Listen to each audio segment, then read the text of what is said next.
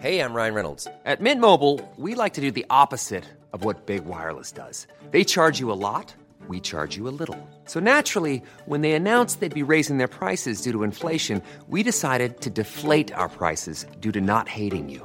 That's right. We're cutting the price of Mint Unlimited from $30 a month to just $15 a month. Give it a try at mintmobile.com/switch. $45 up front for 3 months plus taxes and fees. Promo rate for new customers for limited time. Unlimited more than 40 gigabytes per month. Slows full terms at mintmobile.com. Why don't more infant formula companies use organic, grass-fed whole milk instead of skim? Why don't more infant formula companies use the latest breast milk science? Why don't more infant formula companies run their own clinical trials? Why don't more infant formula companies use more of the proteins found in breast milk? Why don't more infant formula companies have their own factories instead of outsourcing their manufacturing? We wondered the same thing. So we made ByHeart, a better formula for formula. Learn more at byheart.com.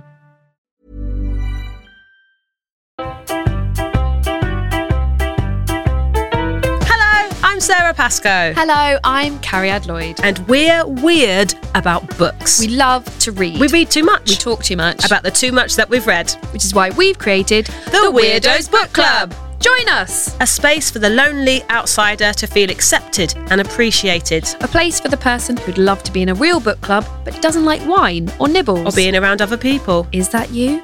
Join us. Check out our Instagram at Sarah and Carrie Ad's Weirdos Book Club for the upcoming books we're going to be discussing. You can read along and share your opinions. Or just skulk around in your raincoat like the weirdo you are. Thank you for reading with us. We like reading with you. This week's book guest is High Fidelity by Nick Hornby. What's it about? Well, it follows a story of hapless Rob, a 30-something record shop owner who's just been dumped and is trying to work out why women don't want to be with him and whose fault that is. What qualifies it for the Weirdos Book Club? Well, everything from the 90s seems really weird looking back. In this episode, we discuss obsession, music, lads mags, red flags, author's intention, and toxic masculinity. And joining us this week is Nikesh Shukla. Nikesh is actually Dr. Nikesh Shukla, author and screenwriter and editor. His books include Coconut Unlimited, The One Who Wrote Destiny, Meat Space, The Boxer, Brown Baby, and he is the editor of The Good Immigrant, a collection of essays published in 2016. You can find Nikesh on Instagram at Nikesh Shukla Writer, and his new kids' book, The Council of Good Friends, is available right now. Trigger warning, in this episode we discuss sexual assault and racism.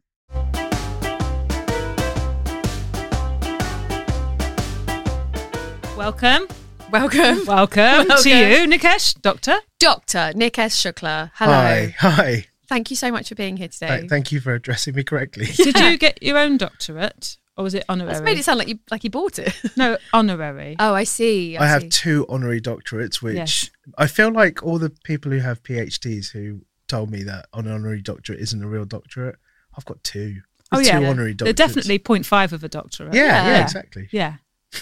Yeah, 2 honorary ones. Yeah. Thank you so much for being here. We're very excited. Very excited. This week we're talking about High Fidelity by Nick Hornby. And I just want to jump in and interrupt you. As is my want. As I literally introduce the book. This is the first time that the guest has chosen the book. Normally we kind of give a list and we're like, what one would you like to read? Or just tell them. Yeah. You have to read it. Well, it's because I'm a doctor. Yes. Authority. Yeah, we did. Yeah, you said it. So we want to know, why did you choose this book? Yes.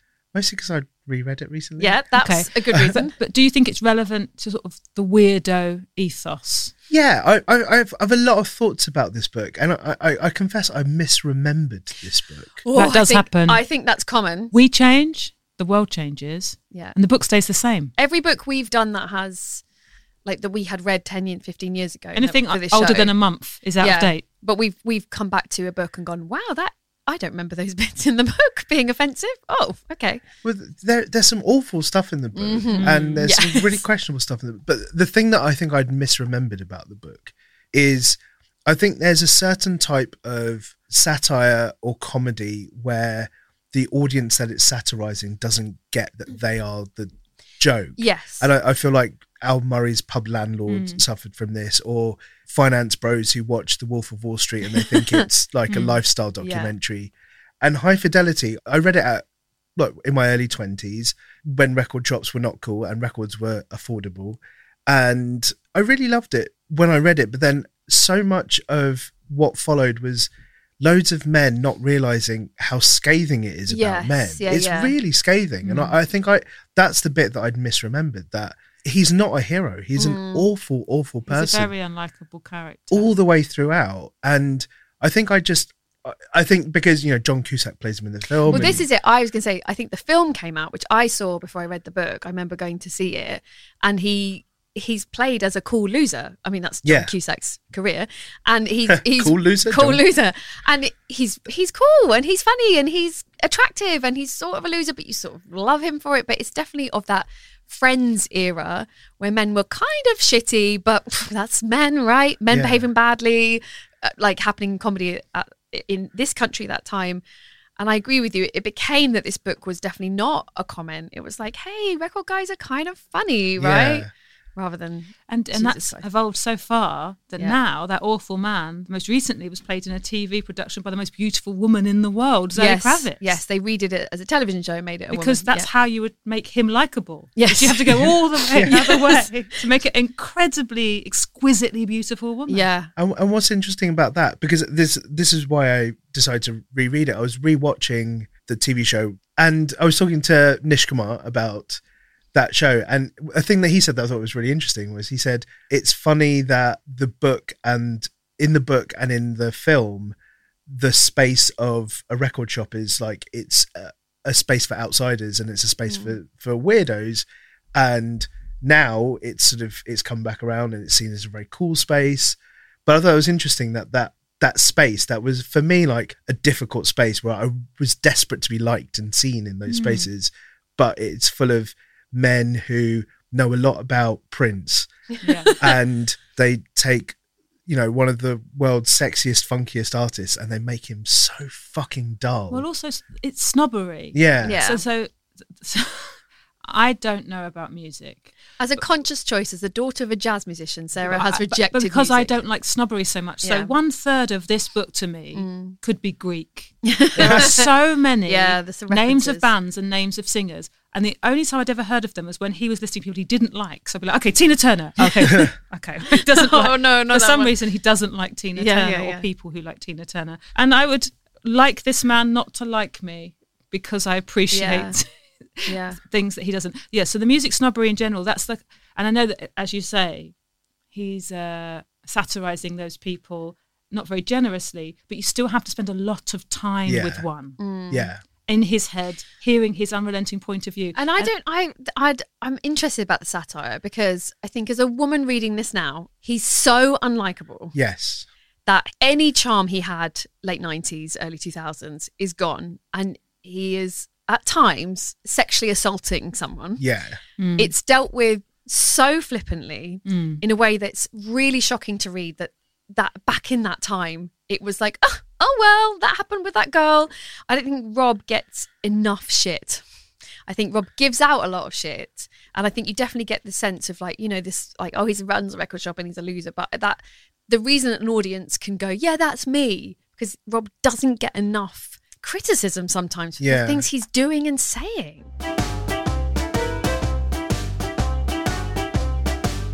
I felt like I was reading Lads Mag after Lads Mag. Yeah. Like Nuts, Maxim, Nuts Again, FHM, because of the tone of the comedy. He has this thing about women's pants. Oh, God, yeah. And I was reading it like I would feel if I was watching a stand-up doing this routine, going, I know you're joking because you think this is funny. I also think he believes it. Yeah, that's what I agree with you. That's what I mean about the satire. It's like he doesn't quite satire it so far that you think, oh, yes, the author is making a point. He says he's complaining about how women's knickers aren't exciting enough. I mean, it's really hard not to throw a book across the room when you're reading this. I've never really recovered from the shock of discovering that women do what we do. Be human beings. They save their best pairs for the nights when they know you are going to sleep with somebody. When you live with a woman, these faded, shrunken, tatty M&S scraps suddenly appear on radiators all over the house. What women are told growing up, I don't know if you remember this from women's magazines. Yes. We were told, don't worry about your pants. All men are interested in what's underneath. Yeah, what's in your pants. They don't care what you're wearing. Which is also really bad. Awful. Also, thanks, Sugar, Ms. Moore, Just Empty. Yeah. So I'm just drawn to, again, when he's talking about women, and this is, again, page 8, he says, he's talking about foreplay and how, again, it's such like 90s stand-up routines. It's like, well, men are supposed to be bad at foreplay. That's because when we were teenagers, like no woman let us do it. And now they all want foreplay. And he says, the perfect match, if you ask me, is between the Cosmo woman and the 14-year-old boy. And I read that and I was like, wow, like how times have changed that he can casually write a 30-year-old woman should have sex with a 14-year-old boy. That's they're matched. The bit that I really thought was fascinating about that in terms of a male author, he has this thing about foreplay, and it was such a, I really wish he'd got proofread by a woman because sensitivity read from a woman. Because he says that this thing about, you know, these girls pushing hands away, not wanting foreplay. Why don't they want to let themselves be aroused, or you know, they don't want their erogenous zones touched? And it was such a male understanding of the female body, because I really wanted to explain to him that you'd have to be aroused to want to have those places touched. Yeah, like you're already in the wrong place. Yeah, them being touched when you're not aroused, it'll be fine. Yes. Why don't you want to enjoy this? That those women aren't pushing his hand away because they don't want to allow themselves pleasure. It's because it won't be pleasurable to them. I've never felt more like a grumpy feminist, as he described the people in the book, that he hates, the paranoid feminist. Yeah, he goes through his exes at the beginning. The character Rob has been broken up with by serious relationships. At the beginning of the book, he goes back through like every lost love.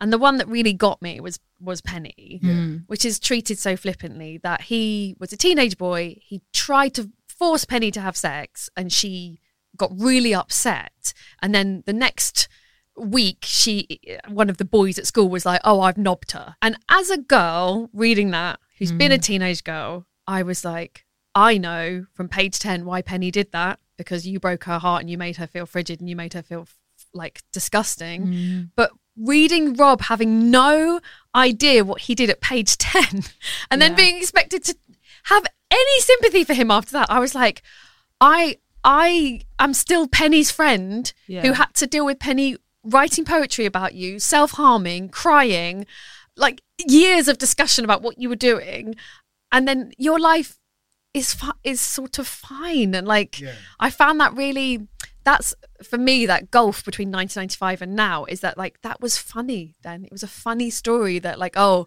one of my exes like wouldn't sleep with me, then wouldn't sleep with someone else straight away.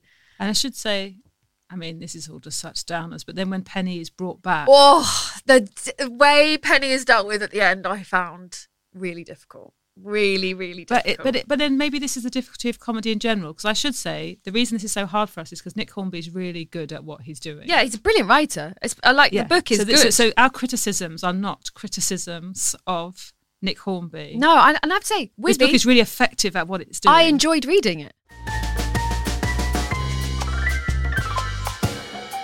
In terms of rereading it, did you find these moments? Were you as triggered as we were? Clearly were, yeah. Well, I guess one of the things that I've been thinking about a lot is this thing that's sort of happening in culture at the moment, where we're kind of, culture is reinterpreting the 90s. Or things that, you know, watching the Beckham documentary and understanding. Well, I don't remember the Too Posh to Push headline, but I do, But sort of seeing that recontextualized properly, and thinking about that, and then thinking about, you know, people like Andrew Tate and how Andrew Tate has this very persuasive message in boys' schools. I do a lot of school events and I go and talk in boys' schools, and his name comes up quite a lot. And so I've been thinking about how being a man was defined when I was growing up. And when I read it, I thought, well, this is fun. This is funny. And I think reading it in my early 40s, I spend the whole time just going, this is awful, but I feel like Nick Hornby knows this is awful. And I do agree that Rob does not get enough of a comeuppance. He doesn't get enough shit. And actually just rereading it was like, this is so much about the power of who gets to tell the story, because you tell the story of Penny from her perspective and it's a completely different story. Even, you know, the way he stalked Charlie. Yes. Yeah, that is dealt with. It's like sort of funny. And then he lies to her later on when she's like, you're not having one of those like moments where you need all of the women in your life who are so important to you to make you feel better about yourself years later. And he goes, no, it's fine. And then that's exactly what he's doing. And so if it felt to me rereading it like Hornby I want to believe he knows this is an awful person. And I guess just part of me just wishes I'd sort of seen how toxic it was at the time. I completely agree that I read it, watched the film, thought he was a charming, funny, great guy. Also, not just who gets to tell the story, because actually you are allowed to be completely authored and completely immersed, and that person does think they're right, because we all do in our own heads, and that's where we're spending our time. But actually, the unhappiness of people, I guess we would now use the word like privileged. He's so privileged and he's so depressed. Yeah, and their unhappiness has to make us forgive them. But I think that's also changed. That now we go, do you know what I kept wanting to do? This is go for a run. Get some endorphins. I kept thinking, he's never exercising. I wanted him to get outside. Do a hot yoga class, man. Men in literature who need therapy. Yeah, there's no therapy. Would sort him right out. I kept thinking, do the work. We don't allow people anymore Rob to doesn't do any work. Just do a little bit of work, and then I'll be like, yes, you do deserve your girlfriend to come back. There's a real lack of self-awareness even when the girlfriend does come back, because, and I don't think it's a spoiler because this book has been around so long, but like, and I don't think we're encouraging anyone to read it either. No, I think it's rather when her dad dies, so she's gone off with someone else. She seems to be having a great time in his mind, and he's only obsessed with the sex she's having. He doesn't seem to miss her. He only is upset that she might be having better sex. But that is a satire on men. That and the penis size thing, and that is him. But it makes you hate Rob so much. Yeah. And then her dad dies, and she kind of ends up realising maybe she does actually like Rob, and she kind of would like to get back together with him. But even at the funeral, he's still playing his. She doesn't like him. She says she's too tired. Yeah, it's an act of defeat that is clearly there. But it's so funny to me because it really reminded me of Men Behaving Badly. Yeah. When you think back to that show, it's two men who are dating two women who essentially are their mums. Like, that is the job of the female characters. They come in, they tell them off, they tidy up. They are mums that they're sleeping with. It's so weird that was so successful. And again, with this book, like, Rob's behaviour in 1995 was normal. It was normal. Well, but I think this is part of the reason I found it so interesting reading it now. Yeah. Because it is so normal, and that awful behaviour is probably so recognisable for a lot of people. But what I think is interesting is a lot of people would have read it and gone, just like me, rather than, just like me. Or, yes, that's true. As a woman, that's what men are like. Whereas lots of men aren't. So probably some of my sexism is that's what all men are thinking about. I projected a lot of negativity about men, assumptions. The things that were from a male perspective that I consumed were men behaving badly and high fidelity. So, not that we talk a lot about the battle men are having, but when you talk about toxic masculinity, some of that is inherited, and people are fighting to be individuals within it. It's funny, isn't it? Because Rob is trying to differentiate himself from the bros at his school who just sleep around. But he differentiates himself by being like, but I like music. That's like it. Yeah, it's like I'm still trying to have sex with every woman I know, but I like music. So it's sort of like a timepiece about how the dominant male at the time was the jock. Yeah. And if you were a sort of air quotes sensitive guy who liked the arts, then you were just one of the nice guys. But the nice guys are just as fucking awful as the jocks were. And that's he was seen as a better character than a jock character because he has a record store, guys. So he's sensitive. And it's a place where all the weirdos, the sort of the outsiders, kind of congregate, who are all just as awful as him, if not in some cases worse.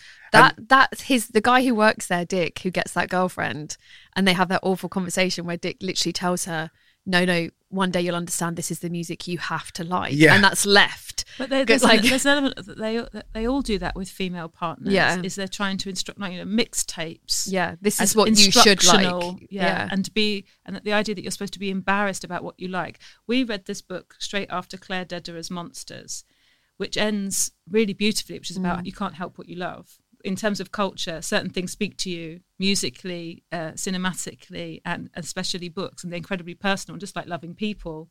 That's it. The creators are often flawed, but you love them. So to read that, which is like, you just like what you like, and then Nick Hornby be like, you like this, you're a dick. What idiot. But there's a quote in it that it's not what you're like, it's what you like. Yeah. Is awful. Okay, but here's a question: would you still look at someone's bookshelves if you went round their house? The kids don't read, do they? Because I'm looking for my book. Obviously, your first thing is to have my book. Hey, I'm Ryan Reynolds. At Mint Mobile, we like to do the opposite of what Big Wireless does. They charge you a lot. we charge you a little. So naturally, when they announced they'd be raising their prices due to inflation, we decided to deflate our prices due to not hating you. That's right. We're cutting the price of Mint Unlimited from $30 a month to just $15 a month. Give it a try at mintmobile.com/switch. $45 up front for 3 months plus taxes and fees. Promo rate for new customers for limited time. Unlimited more than 40 gigabytes per month. Slows full terms at mintmobile.com. Burrow is a furniture company known for timeless design and thoughtful construction and free shipping, and that extends to their outdoor collection. Their outdoor furniture is built to withstand the elements, featuring rust-proof stainless steel hardware, weather-ready teak, and quick-dry foam cushions. For Memorial Day, get 15% off your Burrow purchase at burrow.com/ACAST and up to 25% off outdoor. That's up to 25% off outdoor furniture at burrow.com/ACAST.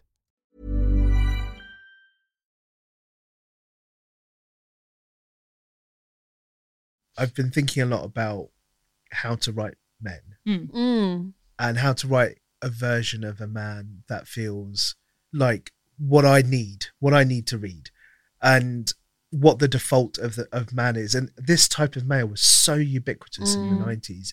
And I sort of read it now kind of feeling sad for my late teen self, because I wanted to be that guy. And I would go to Mr. Bongo's on Saturday and like nod with appreciation at the one record I was buying or whatever.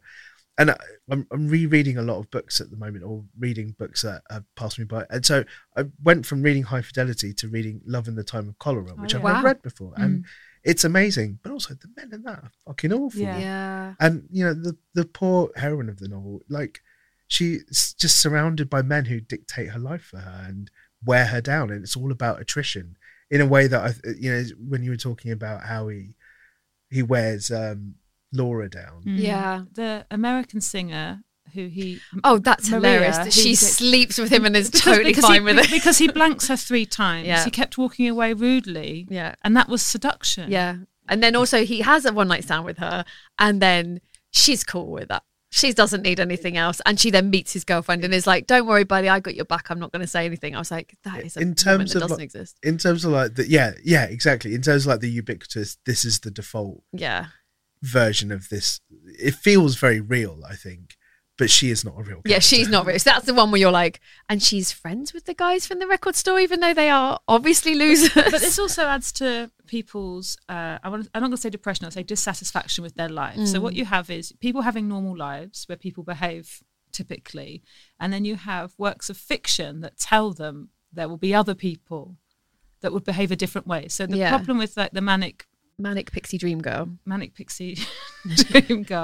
that they would meet girls like that who would fancy them, and they won't. Yeah. And they don't exist. They're not real. Yeah. It's not real. Leads real people to go, oh, other people are having a better life than me. Yes. Rather than I need to put myself out there or behave slightly differently or be vulnerable. Yeah. But he is a manic pixie dream boy.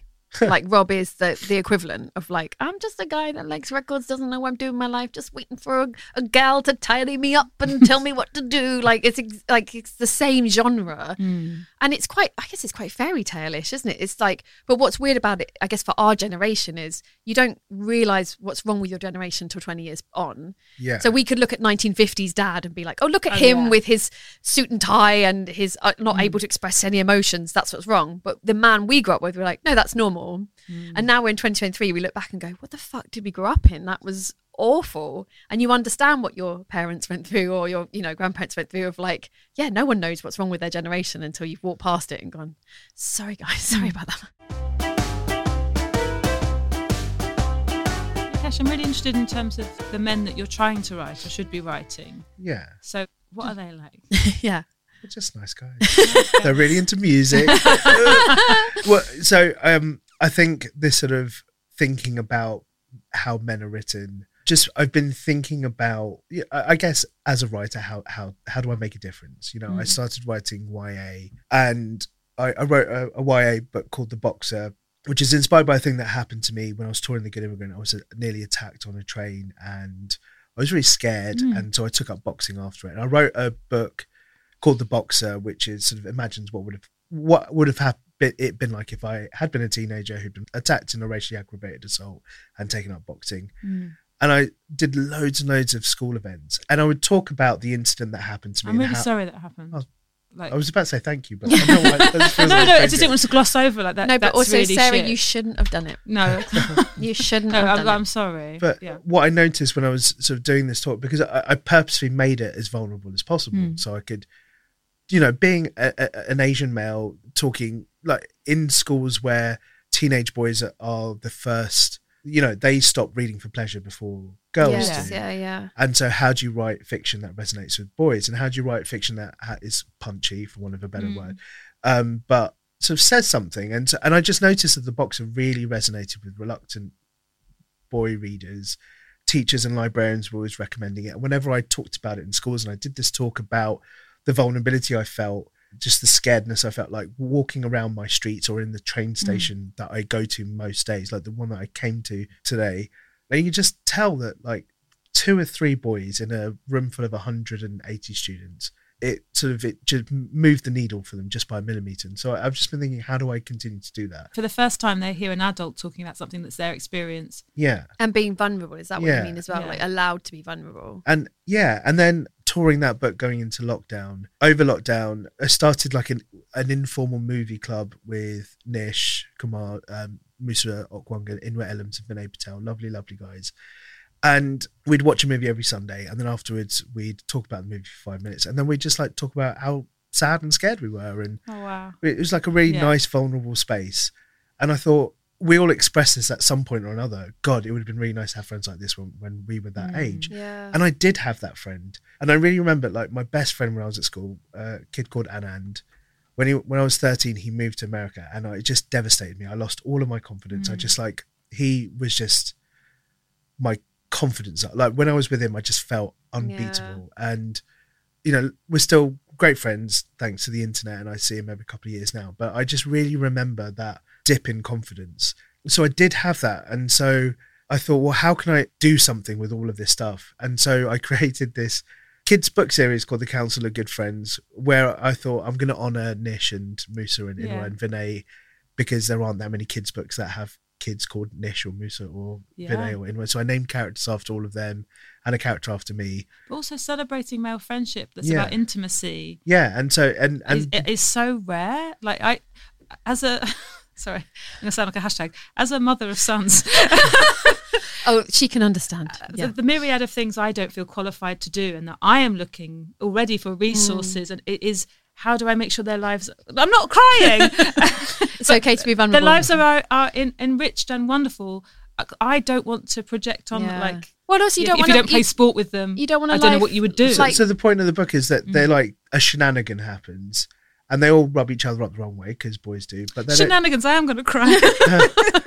But they have the emotional language to talk to each other when they've upset each other. They can be vulnerable in front of each other. They can be honest. She's gonna So go. great. They This is can so make great. fun of each other, but the way to do that is make it really funny, because otherwise it just becomes very didactic. And, Of course, and all the rest of it. And so I have very limited skills. I'm quite useless in the grand scheme of things, but I feel like if the Boxer was having that impact with teenage boys like 13 to 16, which is like a difficult age for teenage boys, then maybe if I go a bit younger, then maybe presenting the Council of Good Friends, and it will be a series, maybe we can get to a point where I know these kids are able to talk to each other, and they don't need a person like Andrew Tate.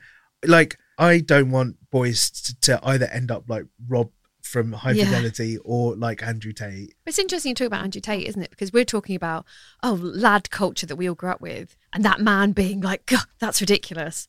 And now we have Andrew Tate, who's so much explicit. worse than Rob Well, Fleming. if you take Much worse than Rob that's Fleming. It. So if you take this Penny situation, Oh my God, which is He's implicit sexual assault, and he's very then- insensitive and he's completely lacking in self-awareness. Rob, it's unempathetic, yes. But Andrew Tate is explicitly Yeah, saying that's what she women deserved. aren't real people. Yeah. So it's mad for us to sit here and go, God, that was awful. We grew up with that, and yet the kids that you're talking to in school are dealing with a worse.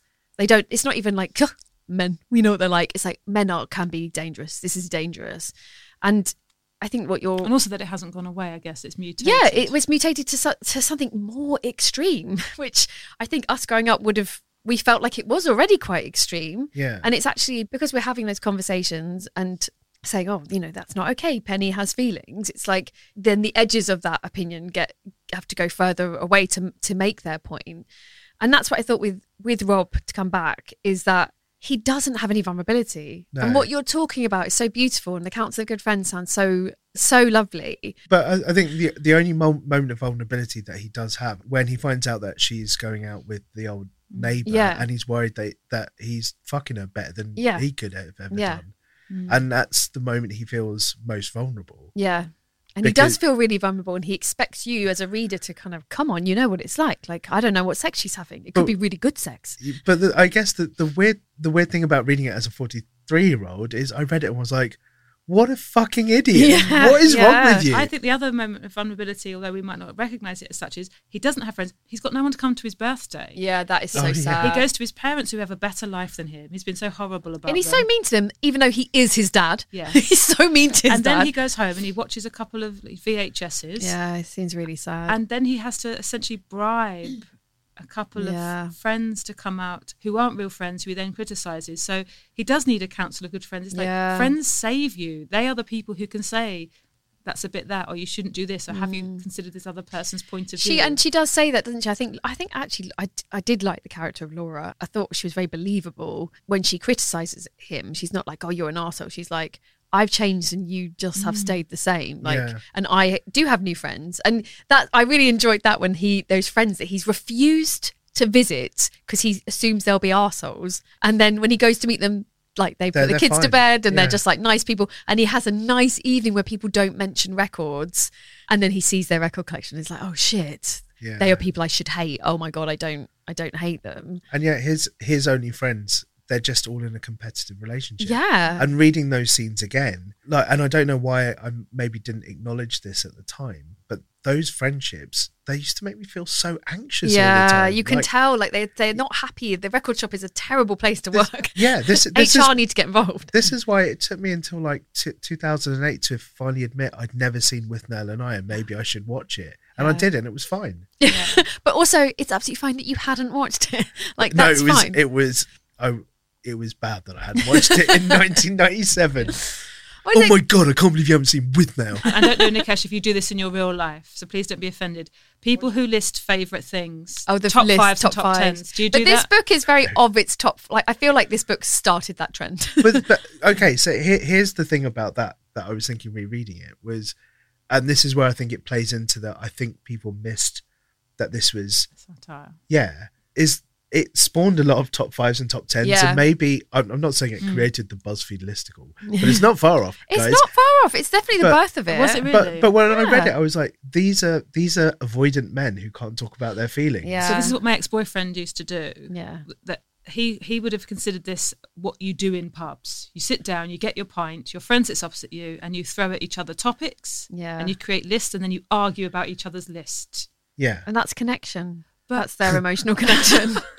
Which I think for me and you, who sit in a pub facing each other and be like, I need to tell you every single thought in my heart. It's not just it's that. Very hard it's not because I think I have better conversations. It's because I think it's so disrespectful to the people who make stuff. Yeah. Who made you in charge? It happens in Edinburgh sometimes. Actually, no, it happens even before Edinburgh. They go top 10 things to see in Edinburgh. Yeah. And I just don't think that's how things are valued. Yeah. But you have a deep respect for the artist. I do have a deep respect for the artist. No, but so, there'll be like the Booker Prize.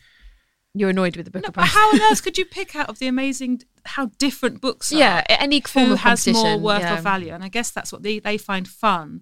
And I find really, I'm the teacher saying everyone won. Yeah. All the books won this year because everyone finished their book. Everyone did it. And they all offer something. All of them will be someone's favourite book. What a wonderful time to be alive. One other thing I want to get back to is just to mention it, just because I think people should be aware, is there is a lot of fat shaming. Oh, yes. I was really shocked at the level of fat shaming, which again, I think is very 90s. And like just the also, way he talks about. That's what bad people think. But even remote, like he describes, he even uses the phrase, oh, she opened the door, she was nice, she was round, not really round, not Dawn French round. And I was like, at the time, Dawn French was an incredibly successful, brilliant comedian. Imagine being referenced in a book at the time as like, that's the way I'm telling you that character is. So go back to what Nikesh says about like the Beckham documentary. I think that's what, oddly, we're now having these blinkers taken off to us about how the media talks about famous people. Yeah. And so we thought that was okay and that they weren't human beings. I know. And there's another bit which really shocked me where he said he's talking about weight and he says, "Oh well, you know, come on, women, basically, like we wouldn't want to have sex with Hattie Jakes, just like you wouldn't want to have sex with Bernard Manning." That made me want to throw the book. I don't know who Hattie Jakes right, is. Hattie Jakes is beautiful. Okay. But it makes me think that I wonder what the reaction to the High Fidelity vibe would have been like if he wasn't played by John Cusack in the film. And Yes. he was played by like Dwight Schrute. Yeah. Like, because who does you- really run a record shop. Yeah, who Yeah. does really run a record shop in the mid-90s. Yeah. You know? And there's something about the fact that John Cusack's cool and attractive and charming. So attractive. But the one thing I felt conflicted about was how much I enjoyed reading it. And I know it's a weird thing to say after all the criticism. I looked forward to picking it up. When I got it out of my bag on the tube, I was like, oh, yeah. He's such a good writer that despite everything I have said, I feel a bit bad because he's a brilliant writer. I feel a bit bad as well. And I feel like it's not pushing back about the quality of a piece of work. No, that's me. He's a brilliant his writer. control as an author, as well as his humour. But I do think it's interesting that I guess my reaction to reading it as a man in his 40s was this guy thinks that this main character and everyone in his world are utter pricks and is very scathing about them, and you guys had a very different reaction. And I thought that was really interesting. There's a bunch of stuff in the book that is definitely of its time and very time capsule-y, but the thing that sort of fascinated me about that depiction of a male is I guess I felt like he was deconstructing the nice guy that we're all supposed to think is a nice, swell guy, and actually he's awful. But maybe that's it. That's why I find it so comfortable. So I wrote down, I prefer Hannibal to this guy Rob. And I had to deal with that. Why do I wrote prefer... down, is he a psychopath? This man is solid red flag. He is a bad man. What is happening? But I think it's such a well-drawn version of that man. The reason I prefer Hannibal is I'm not going to accidentally go on a date with Hannibal. Yeah. He's not going to turn up in a bar. He's not going to DM me and I'm going to be That's really interesting full about for our it. reactions. Like, we've had to date that man. Yeah. So it's really triggering for us. And I've wanted to be seen as cool by that man. Yeah, you wanted him to be your friend. I wanted him to be We my had to friend. wake Oh, up to him and have him list his 5 favourite Have him records. reject us because we've got cellulite. Oh like that my kind God. Of thing. Or we our didn't want to have pants are- sex with him immediately. Pants are too grey. It's so visceral for me. I really Remember wanna- being in my early 20s and being told off by men for not knowing things that you now think, why would I have What do you mean known you that? gave up? What do you mean you gave up on David Foster Wallace? Go back. Go home My right now. favourite tweet ever is a woman who tweets and she says, my favourite thing to do is to pretend that I don't know who David Foster Wallace is. And then men just keep tweeting her going, no, he's right. She's like, I've never heard of him. And they go, no, you've really got, she goes, I don't know who to, I don't think you're getting confused with someone else. Just act like he never existed. And I was like, that's really enjoyable. But I think you're right. It's really interesting because we all know that man and we've all had different reactions to that man. And I think I was just so upset about Penny, and I found it, and I was annoyed at myself as well. I was like, "Oh, I wish I could get past this Penny thing and just that's enjoy it. If this we weren't book." reading for this podcast, I would have stopped. I was really shocked. I mean, I'm glad that I didn't, because I did actually enjoy the rest of it.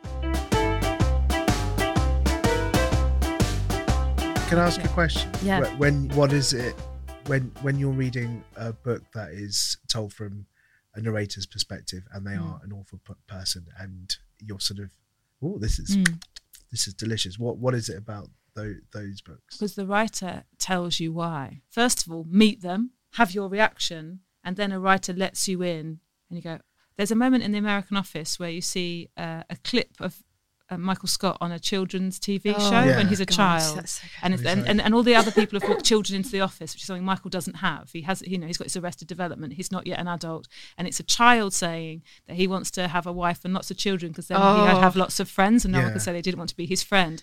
And it's at that point that the office goes from being quite good to, for me, sublime, beautiful. Beautiful, because we are laughing, but we also absolutely forgive him. Yeah. Because But I wonder if that's he's a quite. sweet It's person who wants interesting because good things, the British office doesn't do that. The American office constantly delivers heart, and this is a very British feeling novel. Yes.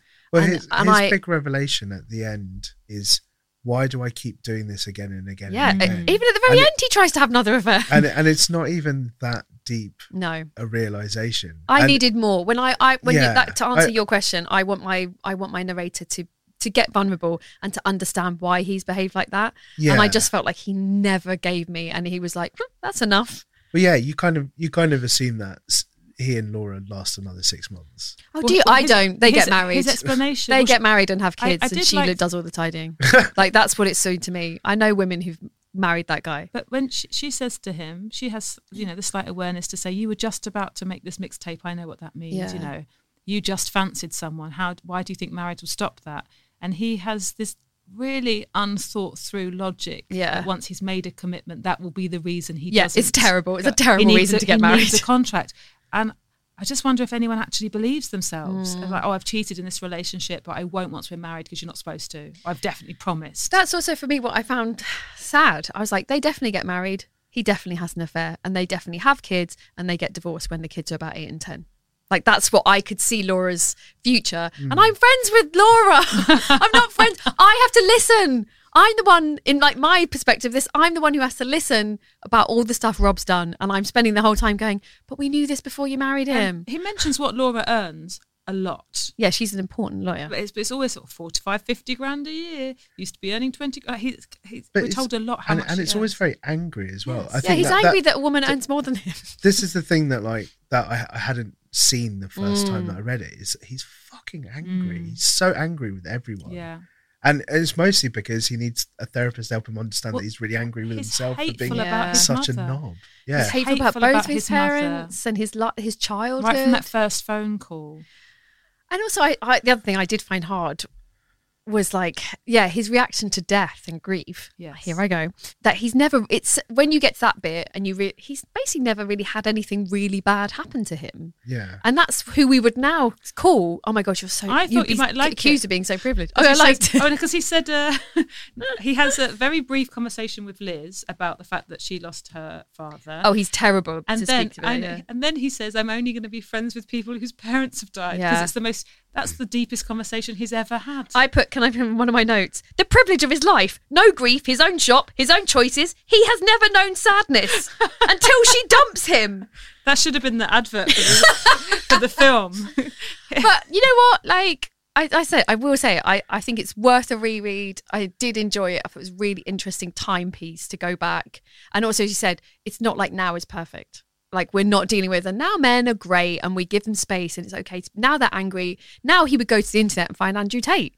And Andrew Tate would tell him, you're right to be angry. Laura is a bitch. So, maybe 1995 was better than we thought. Yeah, he's got Discogs.com forum written all over. Yeah. That's it. Because that's it. That's what used to happen is men, teenagers, young men who felt that they weren't connecting, straight men who weren't connecting with women, used to have the music. the Robs of this world and the music. And now they have the internet, which tells them that women are wrong to. I think my biggest lesson actually with this book is that, I was a teenage girl. I thought things about men. I sort of worked out via reading other people's work and what was wrong. And then I thought we'd solved it, and I'd ignored everything else happening since. And we never. It's just because you've worked it out. Yeah, it's a constant evolution as well. The arrogance of every generation that thinks this is how men should be. Like, people will be reading stuff written in 2023 in 20 years, being like, God, I can't believe they thought that was progressive. And also, as Nikesh, as you said, it's not getting back to teenagers. So 40-year-olds being like, we're sorted with this now. Yeah. Doesn't mean anything's changed in the playground. Meanwhile, all those 40-year-old men are saying, well, as a father of daughters. I know.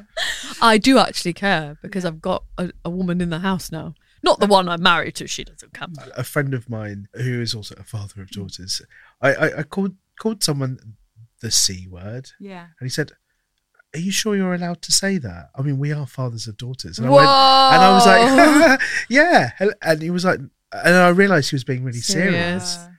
And I didn't really know what to do with that. Yeah. I mean, don't use it at the doctor's. If you're going in for some medical reason with your family, that's not the word. Yeah. It's so complicated, isn't it? Because it also implies there is a right answer to any of these things. It's like, there's not a right or wrong answer, but because you have daughters doesn't mean that I need to ask my dad if that's the reason I've never heard him use the C word. If he'd had sons, it'd be all right. He'd be fine with it. Yeah. On that note, we've run out of time. Nikesh, thank you so much. I really thought, I as soon as I read this, I was like, this is going to be a good chat. We're going to have a good chat. We're going to have a good chat about this. It's also the most we've ever texted about a book. Yeah. Oh my God, have you got to that bit? Oh my God, I can't believe it. Did he do what?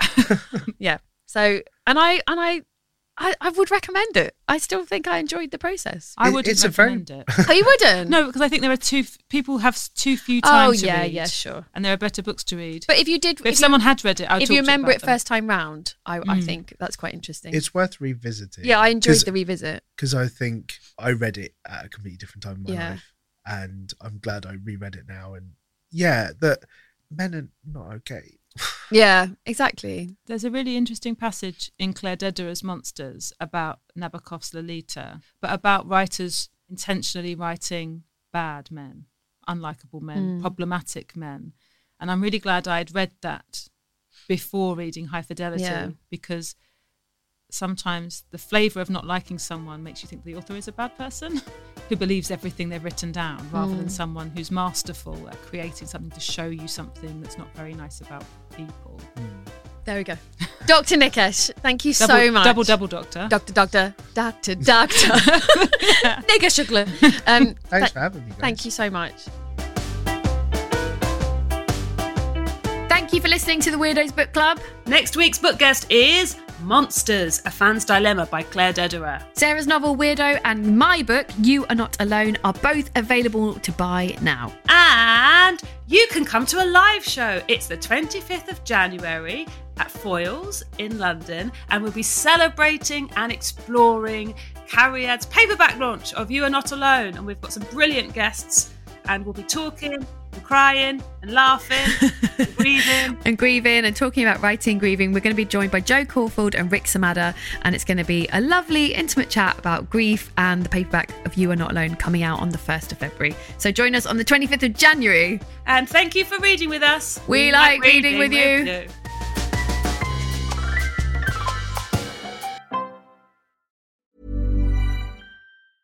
Mom deserves the best, and there's no better place to shop for Mother's Day than Whole Foods Market. They're your destination for unbeatable savings, from premium gifts to show-stopping flowers and irresistible desserts. Start by saving 33% with Prime on all body care and candles. Then get a 15-stem bunch of tulips for just $9.99 each with Prime. Round out Mom's menu with festive rosé, irresistible berry chantilly cake, and more special treats. Come celebrate Mother's Day at Whole Foods Market.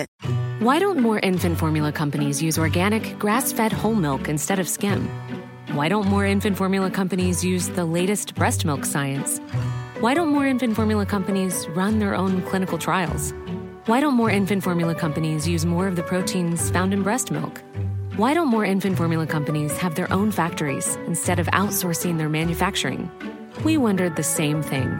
So we made ByHeart, a better formula for formula. Learn more at byheart.com. Even when we're on a budget, we still deserve nice things. Quince is a place to scoop up stunning high-end goods for 50 to 80% less than similar brands. They have buttery soft cashmere sweaters starting at $50, luxurious Italian leather bags, and so much more. Plus, Quince only works with factories that use safe, ethical, and responsible manufacturing. Get the high-end goods you'll love without the high price tag with Quince. Go to quince.com/style for free shipping and 365-day returns. Hi, I'm Lucy Beaumont. And guess what? I'm Sam Campbell. If you've enjoyed this podcast, you might enjoy our podcast. It's called Lucy and Sam's Perfect Brains. We have a podcast, and it might be, I probably don't want to sound, like I'm bragging, but it's dynamite. It is electric. It's high voltage. And please, we really need you to listen. You don't understand how much we need this. Is it on all the platforms? Oh, it absolutely is. But this one is coming. This one's out now. Lucy and Sam's Perfect Brains.